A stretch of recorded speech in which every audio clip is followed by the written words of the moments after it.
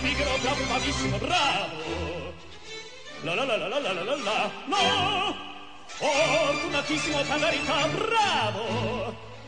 La la la la la la la la la, no! Fortunatissimo, per verità. Fortunatissimo, per verità. La la la la la la la la la la la la la la la. Hello everybody and welcome back to Let's Speak Italian. My name's Mike and this is your Tuesday lesson number 7. Now remember, all of the material that we talk about in these lessons can be found in the show notes of the podcast. You can either read them on the website at letspeakitalian.net, or if you are listening to this on an iPod, simply just click on the white button in the middle of your click wheel a couple times and the show notes will pop up.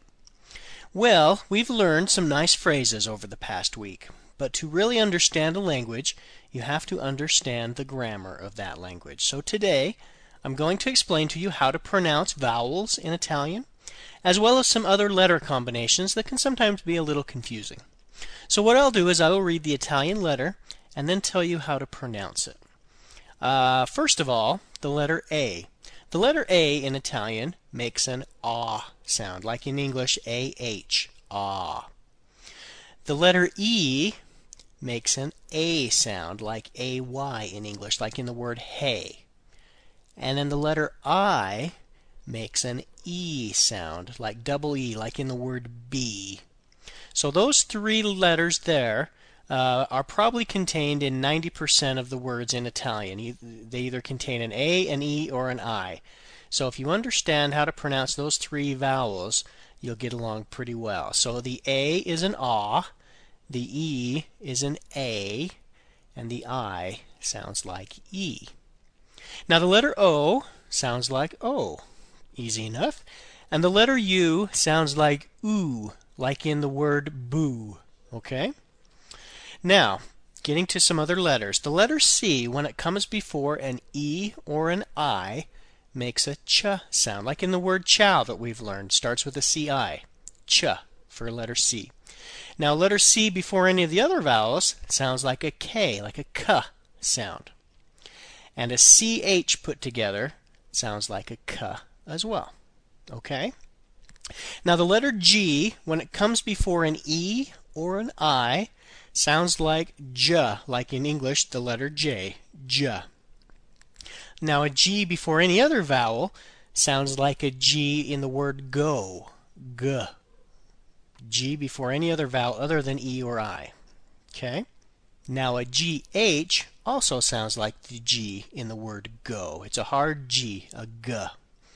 Now a GL put together, this is kind of a hard one, it's a Y sound, like you would say in the word million. It's like a Y in the middle of the word million, like two L's and an I. Y.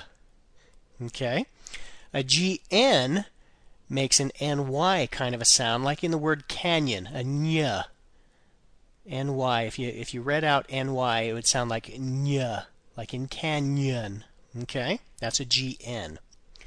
Now if you see a letter H, it's always silent in Italian. Okay? There isn't a H sound.